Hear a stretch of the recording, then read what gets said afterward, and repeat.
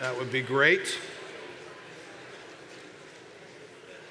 If you are new to the church, one of the things that we value, one of the reasons why we just take a little 5-minute break is because God had an intention for church to be a whole lot more than a once-a-week meeting that we schedule and we show up for and we listen and we interact with, we go home and we come back. You know, the church it's a body, it's a living organism, it's connected. And so we just value our ability to relate and the call that God has on us to relate. And so if you met somebody just now for the first time and you've kind of been in the church, man, take advantage of that and maybe connect with them afterwards. Say, hey, do you go to a small group? I'd love to start attending a small group. I haven't been, and that would just give you a chance to get to know some folks there. And you just met somebody who now you know, and so you can follow them into that setting and enjoy that together with them. All right, well, if you want to open up your word to Matthew chapter 6, we are continuing in a study that I kind of didn't intend for it to be this long, but it's just been irresistible to stay in it because it's such helpful stuff from God's word. All right, but here we are. We are a few weeks into February, so by now, your New Year's resolutions are what? Gone? Forgotten? Why'd you bring that up? All right, well, somehow you and I are waking up on a Monday morning or through the week and we're trying to figure out some priorities for our lives. We've got some of them written down. We've got some of them that we just wing. There's things that we focus on. You know, maybe for you it's you wanted to be healthier this year, so you created some space in your life to eat healthier, create some kind of a workout plan, or maybe it was a budget for your family. You just wanted to stay on budget this year, and so you learned some things there. You're focused on that. Maybe you just got a hobby you're interested in. You just wanted to do better in that area. Listen, at some point in our lives, I'm going to use this word today, we're going to become experts at something, right? Maybe you're a young family, young parents, and you're having children, and those little ones are forcing you to become an expert at being a parent. I mean, I've got children, and I was clueless about a lot of the details. I just kind of knew generally, okay, so you feed them and watch them grow? I mean, is that what you do? And then I learned, no, there's a little bit more to it than that. But you're going to become an expert at something. And what's that going to be? What are you going to be an expert in? What are you going to have some kind of above average level of knowledge and insight into when you go to live your life? Right, now, if you're not careful, the world is pressing on you to fill up the list of what that needs to be. Here's what you need to be an expert in. Here's what you need to know a lot about and be really good at. But we have been kind of captured by this prayer. It's become known as the Lord's Prayer. It's really the disciples' prayer that was taught to them by the Lord. But what's unique about this is Jesus takes two opportunities in the Gospels to give a very limited script to his disciples. And he says, here's your prescription, if you will. When you pray, focus on these areas. Make these issues the priority that you're going to have conversation on a regular basis with the Father about. Here we go, right? So then he gives this list for us to be experts, if you will, in.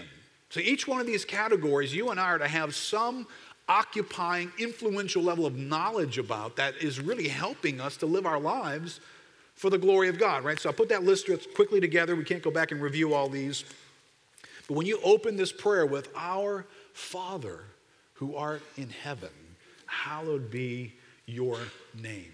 Right? When we start there, we're starting in the right place. We're becoming experts on the person of God. And remember, these are not phrases meant to be uttered over and over and over again to where all we're doing is just using that same phrase. These are tickle points. These are topics for us to open up and to develop a library on them, right? So you ought to have like a whole bookshelf dedicated to each one of these in my heart and in my knowledge that I know something about the person of God.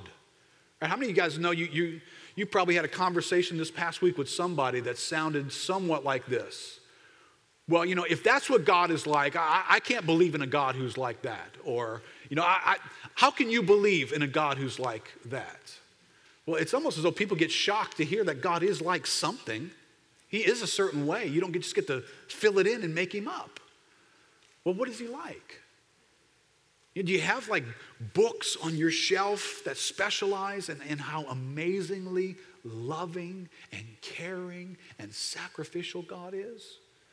And do you have books on your shelf that highlight that he is holy and he's like nothing else? So he's not some cheap version of love like we have. He is an unbelievable display of love.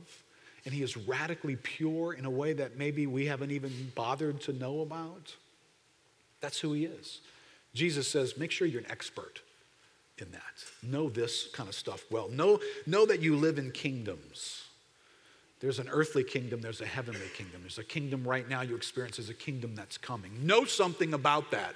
So when life comes at you and it feels like, this feels a certain way. Well, can you explain that to your own soul from the standpoint of what does this mean by way of the kingdom? Too many of us get very disillusioned and confused because we read the Bible and we don't understand. Some of it is describing a kingdom that is yet to come fully. We want it to come, but it's not here fully yet. And so we're standing around waiting for that kingdom to show up exactly like it's described, but that's in heaven what you're reading about. That's not even for here fully yet. Well, do I know that? Or do I just let life wash over me and knock me to the ground and go, why is stuff broken? What is the deal? I thought if I trusted God, I thought if I was a Christian, right? Well, these prayers are helping us. The awareness of our needy condition. God, give us this day daily bread. I need daily stuff from you. I need to be an expert in my condition that I am a creature in need. I need to know something about that. And then there's these last three little categories that I'm kind of bunched together. Last week, Peter introduced us to this issue of forgiveness and our being forgiven and our need to forgive others. Well, where does that come from? Well, forgiveness gets birthed out of a world with sin in it, a world where I sin and need forgiveness. And by the way, other people sin and will probably need to be forgiven by me. I need to be an expert in that. But how many of us are just shocked somebody sinned against us? We're freaking out. We got to go see counselors and we got to go talk to people like, I can't believe someone did something against me. Well, really? Have you ever heard of this prayer? It frames that you're going to sin against other people. You don't think they're going to sin against you? Are you in touch with those things? We're novices in categories that matter. We're supposed to be experts in this stuff. And then today we're going to talk about sin and temptation.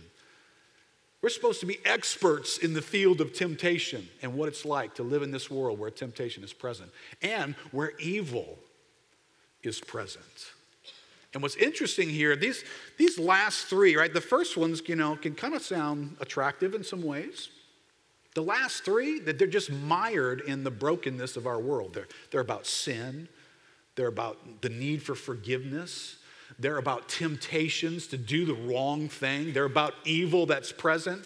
So, I've kind of broken these into sort of headings, but it would look like if these headings are anywhere accurate, 3 out of the 6 have to do with some rather unpleasant news in our lives. And I don't know, maybe you don't have a stomach for that. Maybe you don't want to go there. Can we not talk so much about sin and temptation and our need to pursue forgiveness and to be honest? Can we not talk about all that stuff? Can we talk about something positive? We've got a future. God has a destiny for us. Discover your gifts. Be all that God made you to be. Can't we talk about that more? Well, I didn't write this prayer. Right? But you are paying attention to, there's a little bit of a balance here, isn't there? Because I know it's much more popular and I could attract a much better audience, maybe not better, but bigger, if I could just tell you about how to be a better you. That's what it's all about, isn't it? Just discovering how to be a better you, how to write your ticket, how to have your future, how to arrive, man, how to in this world to prosper and be awesome. Well, you find that for me in this prayer. Now, it's there in a very healthy way, but it's not there in the way you hear it today. And so half of this prayer gets absorbed in, hey, I want my people to be experts in dealing with sin and temptation because that's still the kingdom of this world that you're living in. And you might need to be really, really, really good at it. Right? Well, interesting, we're not the only ones who aren't really interested in the topic. John Owen, one of the Puritan writers, wrote this in 1658. So we're going back a few years, and apparently they didn't have much of an interest in this category either. He says, "But now, reader, if you are among them who takes no notice of these things or cares not for them, who has no sense of the efficacy and dangers of temptations in your own walking and profession, nor has observed the power of them upon others, who discerns not the manifold advantages that they have got in these days, wherein all things are shaken, nor has been troubled or moved by the sad successes they have had among professors, but supposes that all things are well within doors and without, and would be better could you obtain fuller satisfaction to some of your lusts and the pleasure or profits of the world. I desire you to know that I write not for you, nor do I esteem you a fit reader or judge of what is here written." It's a little edgy, isn't he? "He that understands not," listen carefully, "that there is an hour of temptation come upon the world to try them that dwell upon the earth.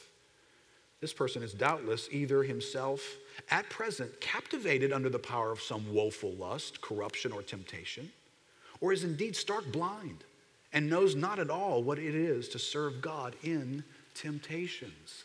Right? So if I'm picking on a subject here that you got no interest in, I'm not really interested in learning much about temptation and giving into sin. I'm not really all that interested in. Well, according to Mr. Owen, that's either because you're already too postured in the land of sin and gotten quite comfortable with it, and it's not something you're worried about, or you're just really not paying attention to all around you. Somebody this past week gave in to temptation, and it did what temptation does. It made way for sin. And sin, when it accomplishes its purpose, brings forth death. So all around you, somebody moved toward death in something in their life by making room for temptation. And if you didn't notice that, then you're becoming more absorbed in personal elements of this world than in the corporate dimension of God's kingdom coming in people's lives. This is affecting their kingdom. Now, in our modern setting, John Piper comments on this volume that was written years ago by John Owen. He says, "I rejoice at this publication of John Owen's works on the nature of our battle with sin. As I look across the Christian landscape, I think it's fair to say concerning sin, quote, they have healed the wound of my people lightly." That's what the prophet Jeremiah said. I take this to refer to leaders who should be helping the church know and feel the seriousness of indwelling sin and how to fight it and kill it. Instead, the depth and complexity and ugliness and danger of sin in professing Christians is either minimized, since we're already justified, or it's psychologized as a symptom of our woundedness rather than our corruption. This is tragically light healing. I call it tragedy because, listen, by making life easier for ourselves and minimizing the nature and seriousness of our sin, we become greater victims of it. We are, in fact, not healing ourselves.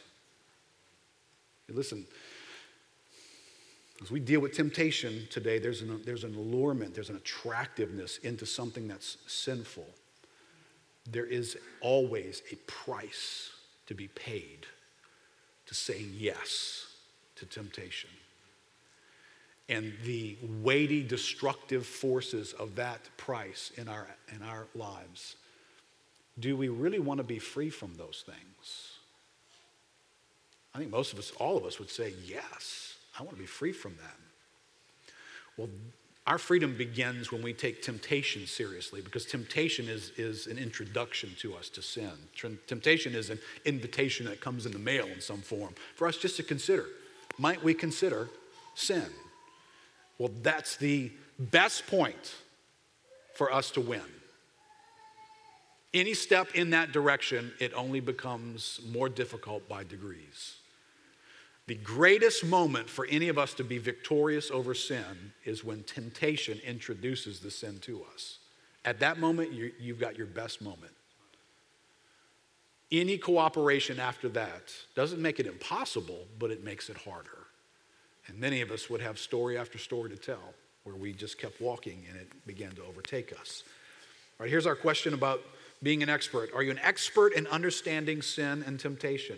Have you had any specialized training in this area that allows you to greet each day with an awareness of how sin and temptation will be at work in and around you today?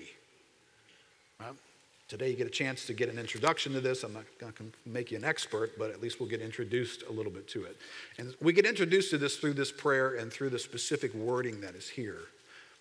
Matthew 6, verse 13, Jesus says to pray this. He says, pray to God and say, lead us not into temptation.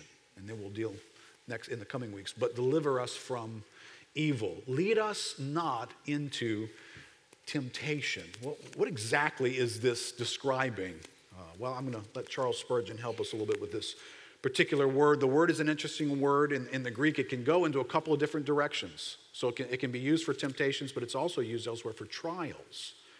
But how is it being used here? Well, Mr. Spurgeon would say the word here used for temptation is not the word constantly written when trial is meant. It's just the very word which one would employ if temptation to sin were intended. And I cannot believe that any other translation can meet the case. Doddridge's paraphrase is a happy one. Do not bring us into circumstances of pressing temptation, lest our virtue should be vanquished and our souls endangered by them. But if we must be thus tried, do thou graciously rescue us from the power of the evil one. Right? So what we're looking at in this lead us not into temptation is it's a word that can be used for trials and suffering and difficulty. But when you encounter trials and suffering and difficulty in the scripture, it's a positive word. Now, it doesn't feel real positive, but the explanations for it are positive because trials they're like heat in a refiner's pot.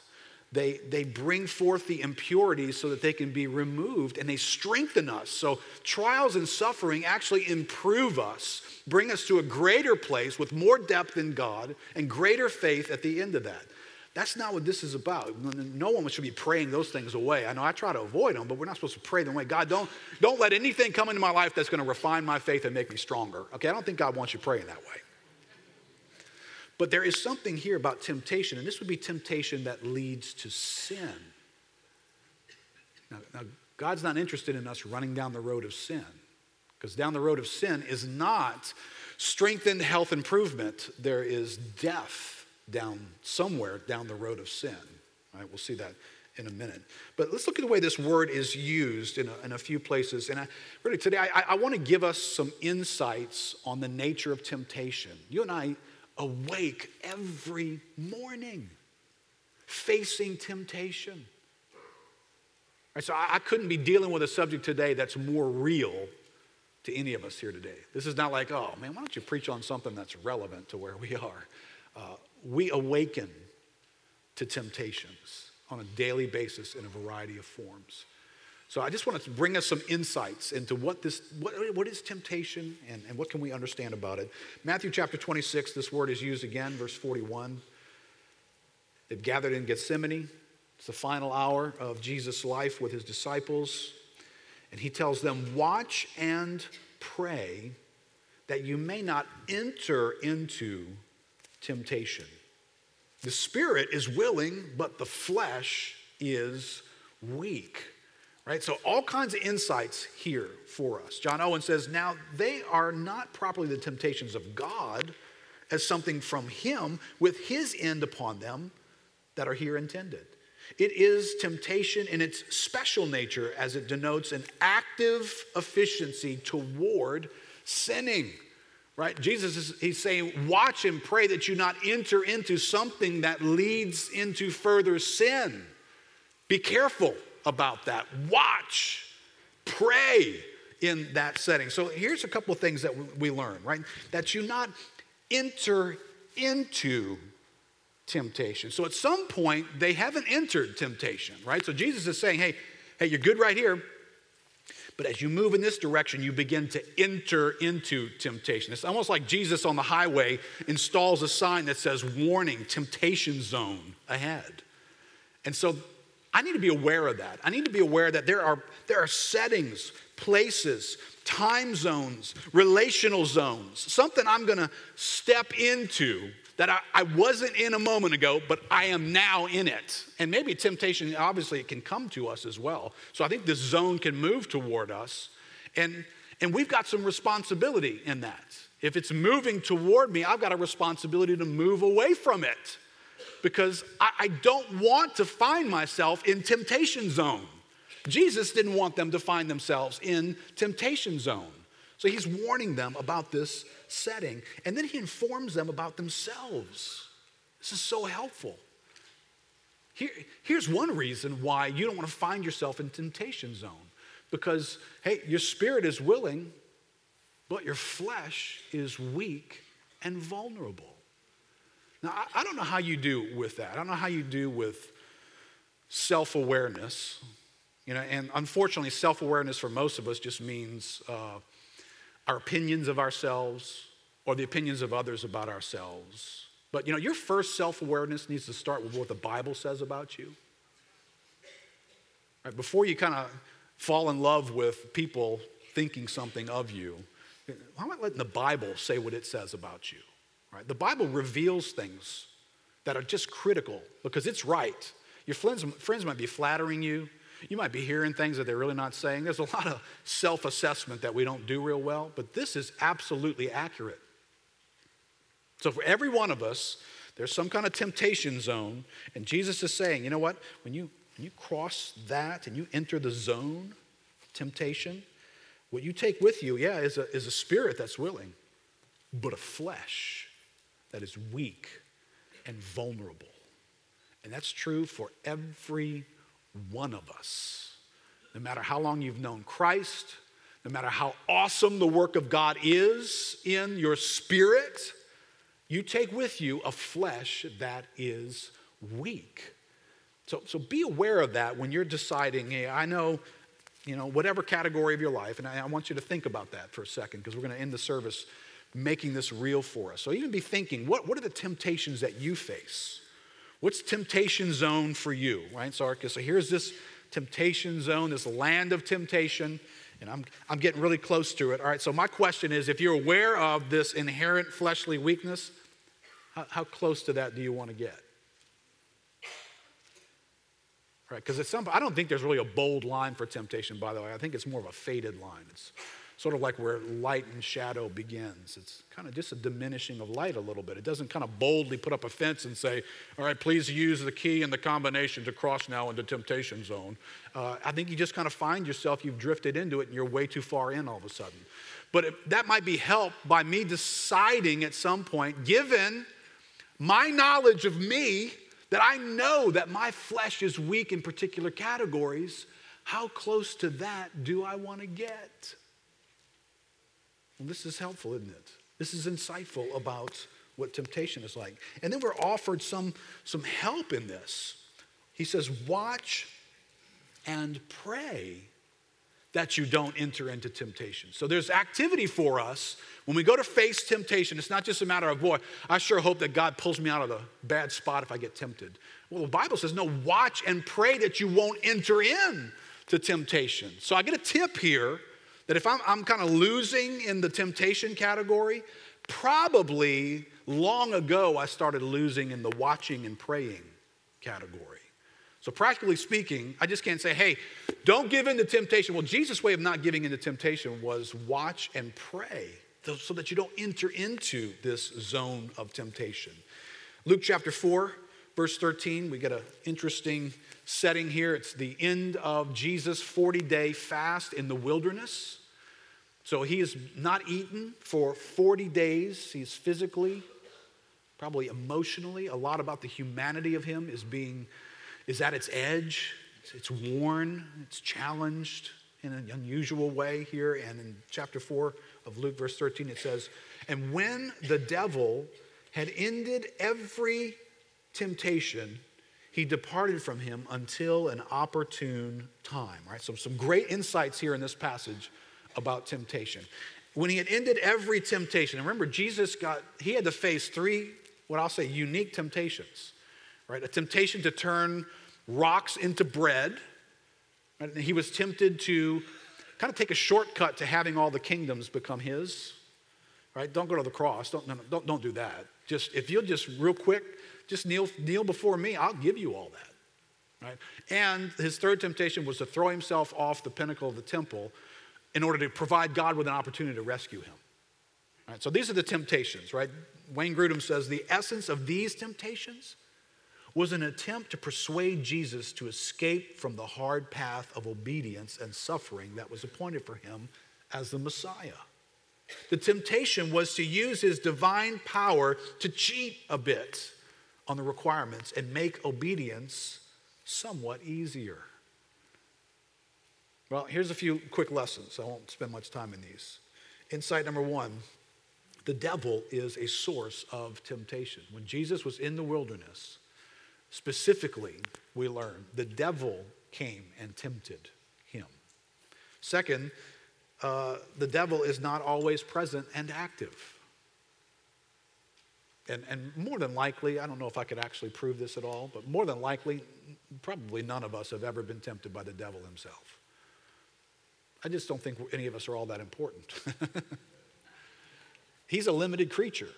He is somewhere in God's creation at this very moment, but he's not everywhere. And he interacts with somebody, but he's not interacting with everybody all the time. So even Jesus, he came and went from. So when you and I are encountering temptation, there are spiritual forces that bring temptation with them. We have that in this passage. Satan is one of the spiritual forces that bring temptation. So be aware. Okay, now you're loading up your understanding here a little bit, becoming a little bit better expert on temptation, because you just found out a moment ago that you got a problem inside of you. This flesh has something called a weakness in it. So temptation is going to come at some point, and if it's just your flesh you're depending upon, you're not going to have the strength to get it off of you. It's going to prevail. But not only do you have a problem with your flesh, but apparently there are spiritual forces that participate in temptation as well. So when temptation comes to you, there could be a fierce spiritual force behind that temptation that is unusual, just like there was here. Insight 3 there. The devil is strategic, and he's seeking an opportune or a vulnerable time. That's what this passage says. He found an opportune time. It's 40 days of Jesus bringing physically his body to a place of weakness and vulnerability, emotionally, whatever else was in his humanity. After 40 days in the wilderness, it's not at its brightest point. That's when I'm coming, the devil says. I'll meet you right there. All right, I don't know what moment is right for you and for me.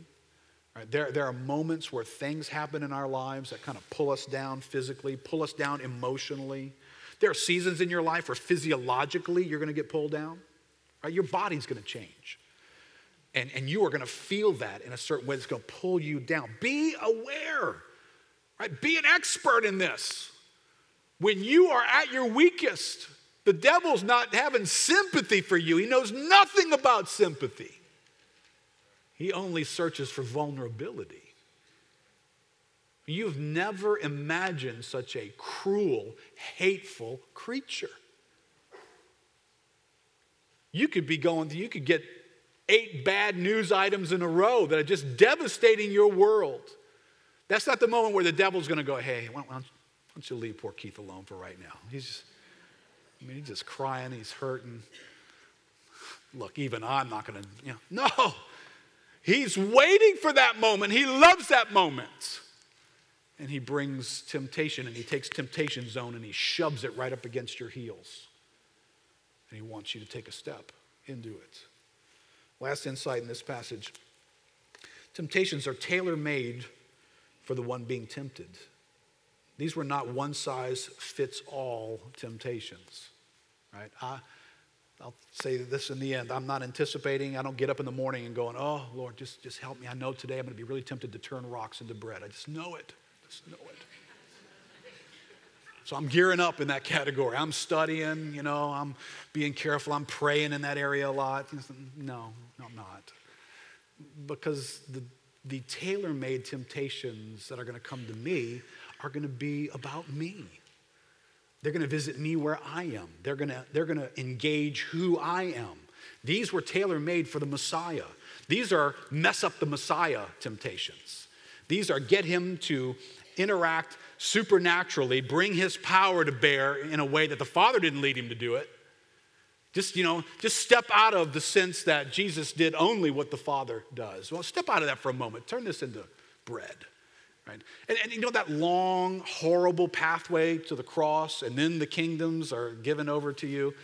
Look, you can have them now, right? This is Messiah temptations. I want to mess up the Messiah. Well, when temptation comes to us, it wants to mess us up wherever we are and whoever we are. Look at this last passage here. 1 Timothy chapter 6, verse 9. But those who desire to be rich fall into temptation, right? You can fall into temptation zone, into a snare, into many senseless and harmful desires that plunge people into ruin and destruction, right? Insight. Certain desires and ambitions and cravings make us more vulnerable to temptation. Right, so this is not just about temptation zone. This is about the desires that are in us that make us stand really close to temptation zone. How aware am I of that?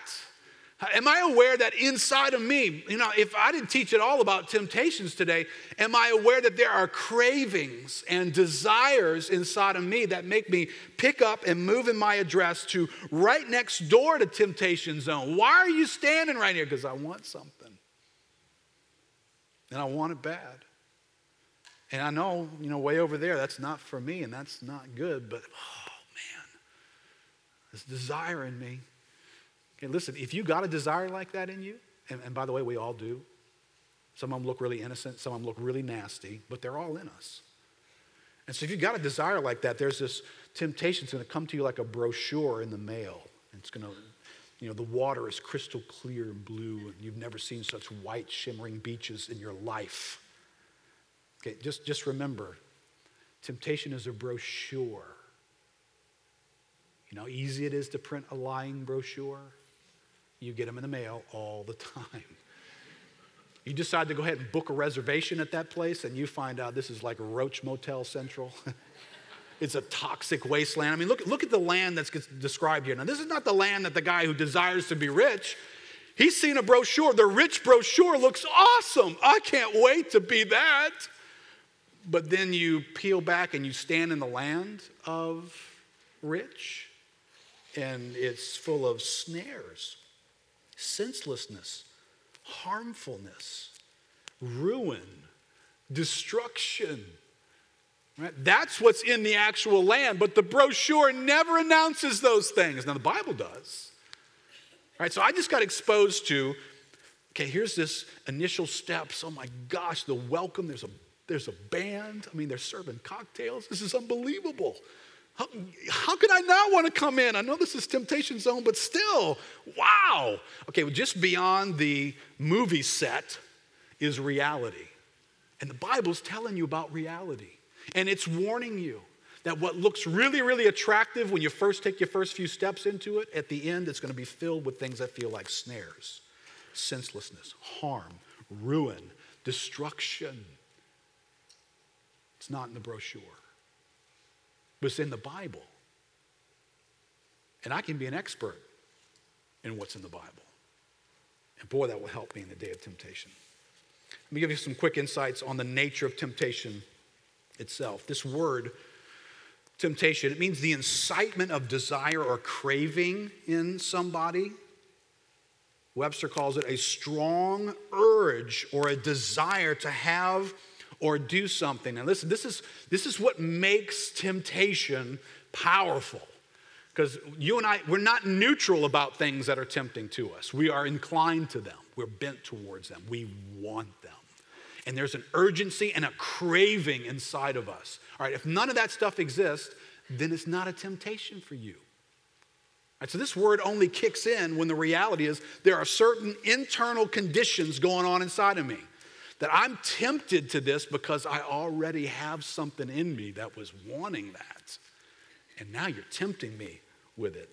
Right? James 1 highlights this word. He says, let no one say when he is tempted, I'm being tempted by God. For God cannot be tempted with evil, and he himself tempts no one. But each person is tempted, listen, when he is lured and enticed by his own desire. Lured and enticed by his own desire. And that's an interesting little word here. And look what it goes on and says. Then desire, when it has conceived, gives birth to sin. And sin, when it's fully grown, brings forth death. All right, now this is not trials, is it? Trials end in refining and a better faith. This is different. This ends in death. And what's interesting here is there is this word here, it's to lure by bait. Right? Something baits us. But for something to bait a fish, right? I mean, when you guys don't like, you had a great Thanksgiving dinner, you're going fishing the next day, you don't bring like an apple pie with you and throw it in, right? Hopefully you don't. It doesn't work real well. What do you do? Well, you find that which the fish already has a desire for. That's how temptation works. It finds what you already have a desire for, and it allures you, and it baits you to respond to it. So here's a key element here, and I hope several things will be helpful, but this is a very key to understanding and dealing with temptation. For each of us personally, making this personal, not just some category that we're all talking about neutrally, but personally for me, here's a key. Your temptations are connected to your desires. Your temptations, whatever they are connected to your desires, right? So the great question for you to wrestle through humbly this morning is, so what is it that you want? What are you craving? What do you have strong desires for already? Well, that's where you're going to be fighting the temptation zone. It's going to come to you in that kind of category. Here, let's catch this from biblical history here. John Owen says, temptation may proceed either singly from Satan or the world or other men in the world or from ourselves or jointly from all or some of them in their several combinations, right? The classic view of temptation is that temptation involves the flesh, the world, and the devil. Right? Classically, that's the view, and I think that's a good understanding. So when temptation interacts with us, there's the flesh, there's something in us, there's the world, there's something for us out there, and then there's the devil who just ratchets it all up and pours gasoline on the fire and makes it all the more a roaring experience. Right, look at these passages in 1 John chapter 2 real quick. Verse 15 says, do not love the world or the things in the world. If anyone loves the world, the love of the Father is not in him. For all that's in the world, look at these three things that get highlighted here. There's three things highlighted. The desires of the flesh, the desires of the eyes, and pride in possessions. It's not from the Father, but it's from the world. Now, interesting, that's 1 John chapter 2. This is like 60-something AD when that's written. But we can go all the way back to the first moment where sin entered the scene and find this verse. This is what Eve encountered in the garden, this verse. Genesis chapter 3, verse 6. So when the woman saw that, look at the three things. The tree was good for food. It was a delight to the eyes. Now, the tree was to be desired to make one wise. Then she took its fruit and ate. And she also gave to her husband, and he ate. Right? See, this is the nature of temptation. It appeals to these pieces of us. And so Satan used bait on her. He baited her. He baited her not with stuff that she didn't give a rip about. She wasn't interested at all. He baited her with things that were appealing to her, things that her eyes could see the pleasantness of it. She could taste that fruit. Her flesh found pleasure. I know there's pleasure in that. I could feel it. But what he sold her on was pride. They're all three are in this temptation. But he sells her on pride, right? This is going to make you something, Eve. You eat this and you are going to become something. Pride. And so here's the question for us. At some point in our lives, it's not sufficient for us to have some general knowledge of this topic. Like, generally, we understand generally out there, temptation operates a certain way. There's the world, the flesh, and the devil. I got it all.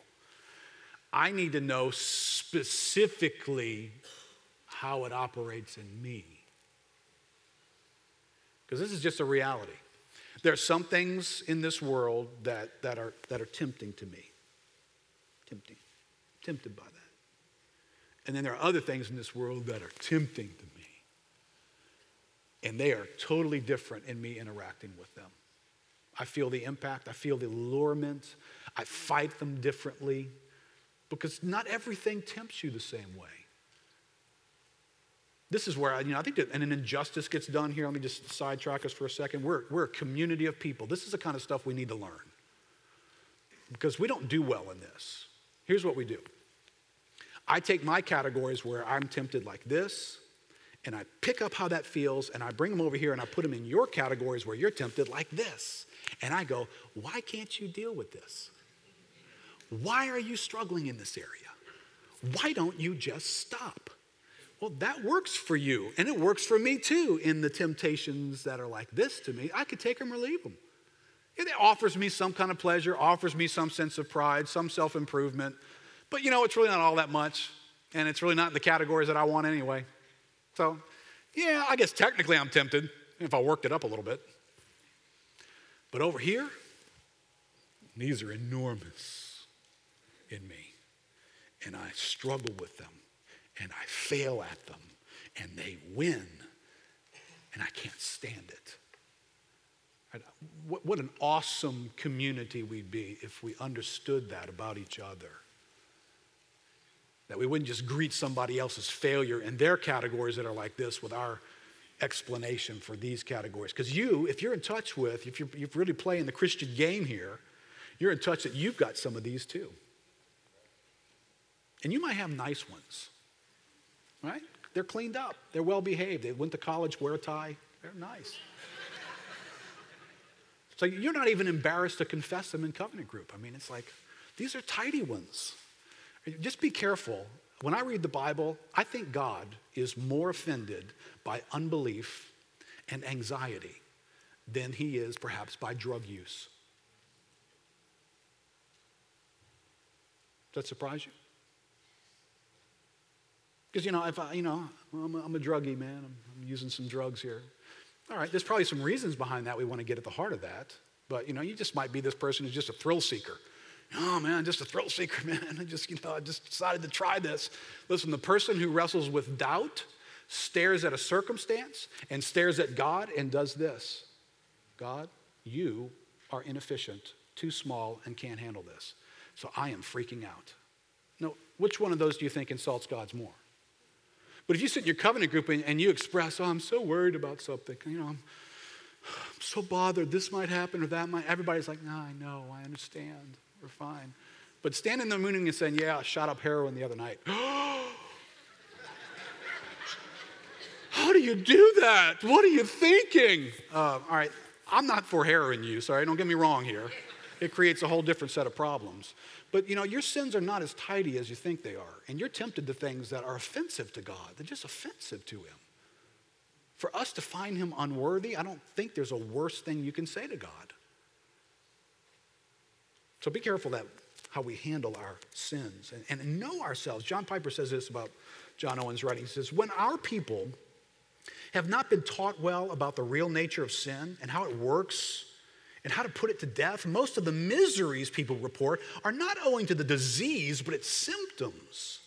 They feel a general malaise and don't know why their marriages are at a breaking point. They feel weak in their spiritual witness and devotion. Their workplace is embattled. Their church is tense with unrest. Their fuse is short with their children, etc.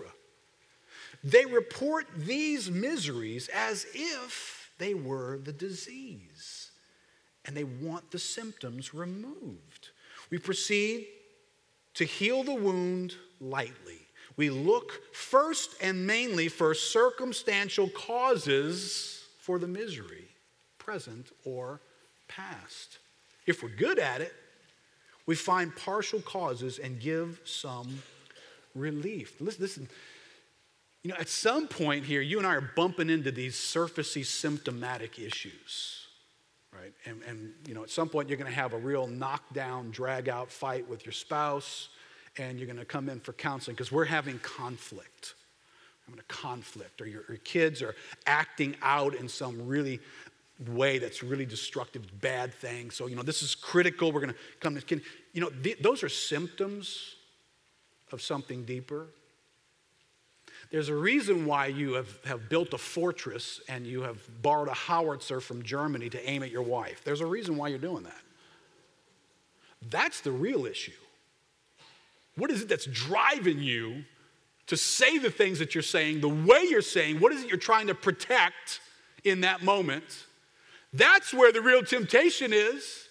Real temptation is in the end, hey, can you give us some instruction on how to better communicate? Well, that'll help a little bit. It'd be nice if you stop cursing each other out or threatening each other or bringing up the worst thing about them that you can possibly bring up. But the real question is, why are you doing that? And we don't want to know that. And we don't want to go there. So, we come in, our kids, how do we parent this? How do we correct that behavior? How do we deal with that? At some level, we got to do that. But do we know that temptation operates at a deeper level than that? That there's something specifically about me that I'm craving and I'm wanting and I'm desiring, that temptation's going after that. And it just happens to be manifesting itself in these categories. And most of the time, what we deal with is circumstantial. Well, he came home from work the other night, and then he said that, and then he brought up this. It's all circumstantial, isn't it? It's the report about that event and what happened in specific details about that circumstance. Oh, and maybe you're going to bring up your past, right? Maybe you're going to say, and I was raised this way, and he was raised this way, and I just, and so now we've got some circumstances to explain why this circumstance over here happened. We still haven't dealt with the fact that, what was it about your past circumstances that you begin to want something so bad because of something that happened? You've developed a craving and a desire that now temptation can throw some bait out and you're on board just like that. It's not just the words that you said, not just the event in the moment. It was temptation at a much deeper level. And I don't know if we want to know that about ourselves, but we have to. We need to be experts in temptation, specifically in what tempts us. All right, question, how well do I know how cravings and ambitions and fears are operating in me? I am most vulnerable to temptation when temptation touches what I'm going to call the moving motivators in my life. Right, that's when I'm the most vulnerable to temptation. When temptation decides to reach in and touch something that's already a moving motivator. I'm already in motion in this category of my life. Right? And I'm either in motion for one of two reasons. It's either a pleasure motivator. I'm seeking the pleasure of something in my life. Right? I don't know if I wrote this out in your outline. But pleasure motivators, they motivate me out of a sense of pleasure and reward, comfort, a desirable condition. I can see something that I'm going to enjoy. There's something in this for me. I'm going to move toward it. So I'm already kind of leaning. My weight's already in that direction. I'm interested. I like this thing over here. Temptation comes along and it's just really easy to go in that direction because I'm already moving. And then there are fear motivators. And they motivate me out of a sense of loss or threat or danger or destruction or pain. And they are to be avoided at all costs. And I wake up in the morning with these pleasure motivators and fear motivators in my life, and the second I don't want my life to become that. I don't want to be like that. I don't want to be around that person. I don't want to be vulnerable in this moment. I don't want to be embarrassed by that. I don't want my shame to be discovered. Those are all fear motivators. And so temptation has a very easy day when it decides to motivate me by using those, because I'm already moving. I've already made my mind up. I am not going there. So I'm already kind of away from that thing. So whether God's called me to do that, whether God's called me to have faith and trust him, whether God says, this is not about your reputation, Keith, it's about mine. So go stand over there. You might be embarrassed by standing over there, but how about being so free from yourself and so in love with my glory that you can stand right there? Oh, I'm terrified. I don't want to look like I'd fail. I don't want to look unintelligent, whatever. So I'm already moving away from that thing, and sin comes along, temptation comes along and helps me move further.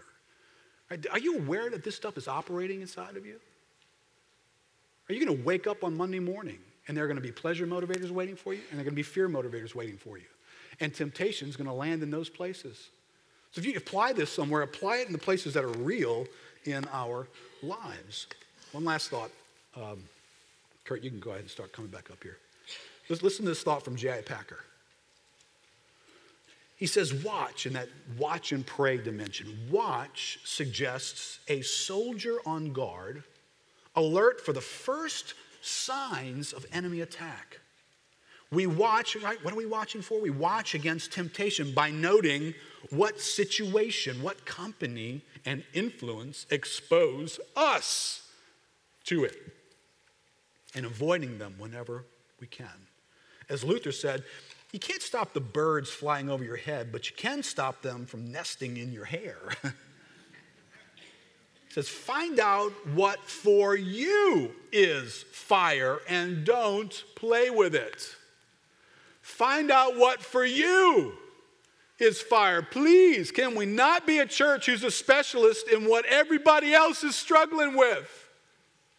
Husbands and wives, go ahead and just close volume 8 on your spouse that you've written, that you know so much about why they do what they do and why they don't do what they do and everything that's wrong with them. And can we just begin to be specialists in me? Find out what for me is fire. What's going to be combustible for me? What's going to tempt me? What's working and moving inside of me already so that when temptation comes, it's going to come to that place. That's where it's going to show up. It comes to that door all the time. It's not enough just to have a general knowledge in this category. Matter of fact, I'd say the great help in this is, lead us not into temptation. Look, this is about me walking with you. This is about me living in your purpose. God, what do I know about me in this? Well, here's what I want to do in closing out our time together. I want to create an atmosphere where we can watch and pray for a moment. But I want to get you to watch in particular categories. Right? So I've put 3 categories there that you might want to explore in your own heart. Remember the categories that Eve had to face. There was a dimension where it was good for food. There was something that appealed pleasure-wise. You got taste buds. You've got pleasure sensors all over the place in your brain, in your physical organs. God wired you to enjoy things. So there's going to be temptation in those categories. This temptation in the garden was a delight to the eyes. There was something to look at that was tantalizing and capturing. And then it was good to make you something. That'll make me something. That'll advance me. Right, so let me just pick on those 3 categories, and you stop listening to what I'm saying. You start listening for you. I want you to figure out which of these 3, maybe all of them, but which of these 3 in particular are going to be the door where temptation is going to come to this door for you more than some of the others, right? So how about this? A temptation to make me something. I'm motivated and tempted by things that are going to make me something, to achieve something, to obtain something, to conquer, to create a reputation for myself, to impress others, to advance my name, to find some sense of uniqueness about who I am. If that's my category, then the most challenging temptations will be in areas that offer me self-advancement, some kind of personal increase in the eyes of others. You'll make decisions and you'll be lured by things because you already have that craving in you. I want to be somebody. I don't want to be nobody. I want to stick out. If there's 10 people in the room, I want to be in at least the top 3 in whatever the category is. I want to be a top 3 athlete. I want to be top 3 musician. I want to be top 3 smart person. I want to be top 3 funny guy. Did I hit your category yet? I'm motivated by that, right? I'm going to be tempted in that area. How about sensory pleasure motivators? If I'm motivated by sensory pleasure, sight, touch, physical sensation, something to be experienced physically, then my most challenging temptations will be in areas that offer me sensory pleasure. Sexual temptations, drug and alcohol temptations, laziness, low demand temptations, overeating temptations. Because if for me pleasure is what I crave, then I'm already leaning toward those things. And the temptation to step into them is pretty easy. About fear and anxiety motivators. If I'm motivated by security or safety, avoiding the unexpected, avoiding loss, avoiding feeling vulnerable or threatened, avoiding a sense of inadequacy, well, then my most challenging temptations will be things like control and manipulation, making sure I take a conservative step in everything that I do with conservative reasons to explain why I've taken a conservative step. And it sounds so right until your heart gets exposed and you're terrified to fail. And that's what's really tempting you. All right, now notice, your temptations are going to be unique, right? The guy who's really, really careful, he doesn't want anything to go wrong, doesn't want anything to fail. He's totally different than the first guy who's motivated ambitiously because he wants a name for himself. That guy take risks. He'll volunteer for stuff. Oh, I can do that. I can do that. You know, maybe he can't do that, but for him, the risk of being embarrassed isn't as good as the advancement I might get out of doing this. Totally different motivators in these categories, but somewhere in here is us.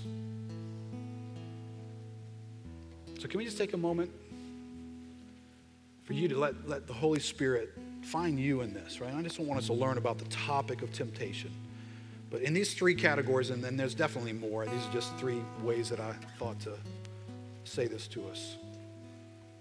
Can you just let the Holy Spirit find you right now? God, we do it. We just invite you, Lord, into the realities of the lives that we're living, into the feelings that we have, the thoughts that we have, the way we're doing things. God, we live facing temptation. That can be said of all of us, but Lord, there's something specific that can be said about each of us. Because Lord, unlike you, I don't anticipate this week I will be offered the kingdoms of this world if I'll just bow down. But Lord, I'm going to be tempted because there's some things in me that sin and the enemy can appeal to. Lord, maybe they're in these categories. God, right now, would you move in our hearts and in our lives, and would you teach us about us?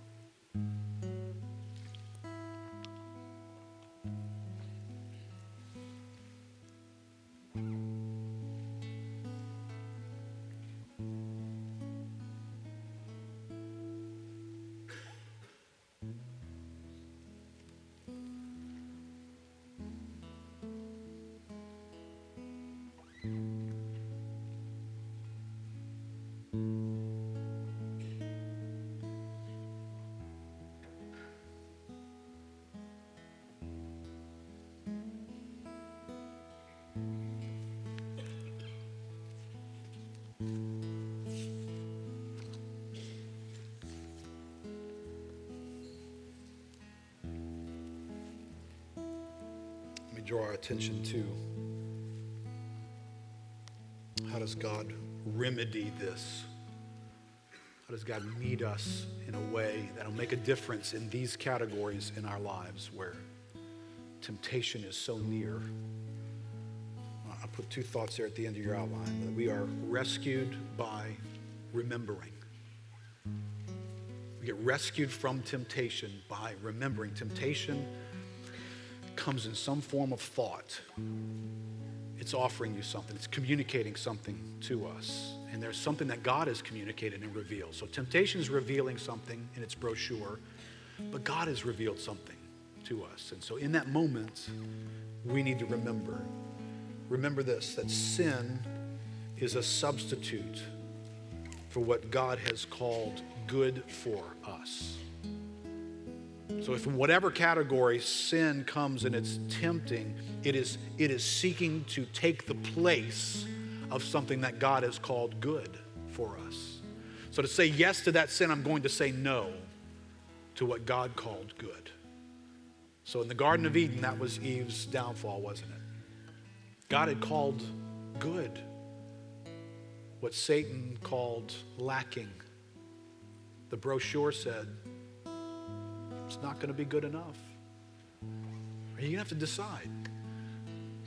Is the brochure accurate? Or is God accurate? And to decide that, I'm going to need to know what God said. I'm going to need to be an expert in what God has said. Remember this, temptation is a brochure. What it really offers you is a wasteland, not a paradise. Can you rewind back to Eve in that moment? Eve, here's the deal. Read the brochure. It's beautiful, isn't it? It's going to be better for you. You want to start the clock and tell me how long it was better for her? Click, go. When do I stop? Immediately? All right, so maybe ours is going to be better for us for a short run, maybe. Maybe when we're blind. But when your eyes get open and you start putting fig leaves on yourself and hiding from the very God who made you and being kicked out of the garden and miserably having to toil and sweat every day and dealing with strife between husbands and wives and watching your children kill each other, you still want to tell me the brochure was a good one? It promised you paradise, and it brought you into a wasteland. Remember, temptation is a brochure. It makes all kinds of promises. It's not going to deliver on them. Those nasty words in Timothy are waiting for us. They're snares, ruin, destruction. That's what waits behind the brochure.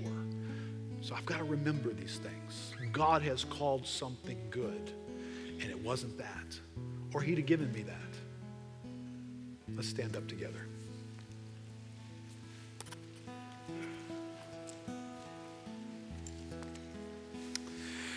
Lord, we certainly know that your word is a big volume of revelation. There's so much that you have said about so many things. But Lord, these things strangely capture our attention because you set our focus on them in prayer. Lord, you made us aware that our daily need before you and before this world is to deal with temptation, to face it in this place, to deal with it uniquely in our own lives. So God, I pray today that this would not be the only study that we do on temptation, but God, we would become experts in this field. Of all the things that we're going to know in the year 2016, God, make us to know these things. Because we live in this environment, and the brochure of temptation comes to us in the mail on a regular basis. And it's inviting when it gets into the right category in our hearts, Lord. It's alluring and it entices us, and we're already inclined toward it.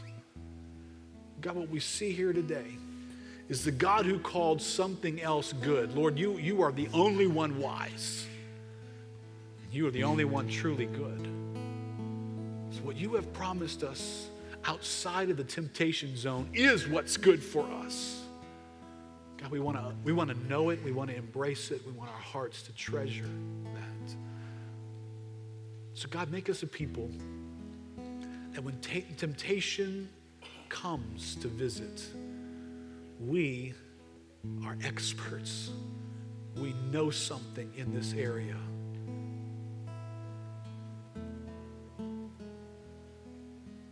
In Jesus' name, amen.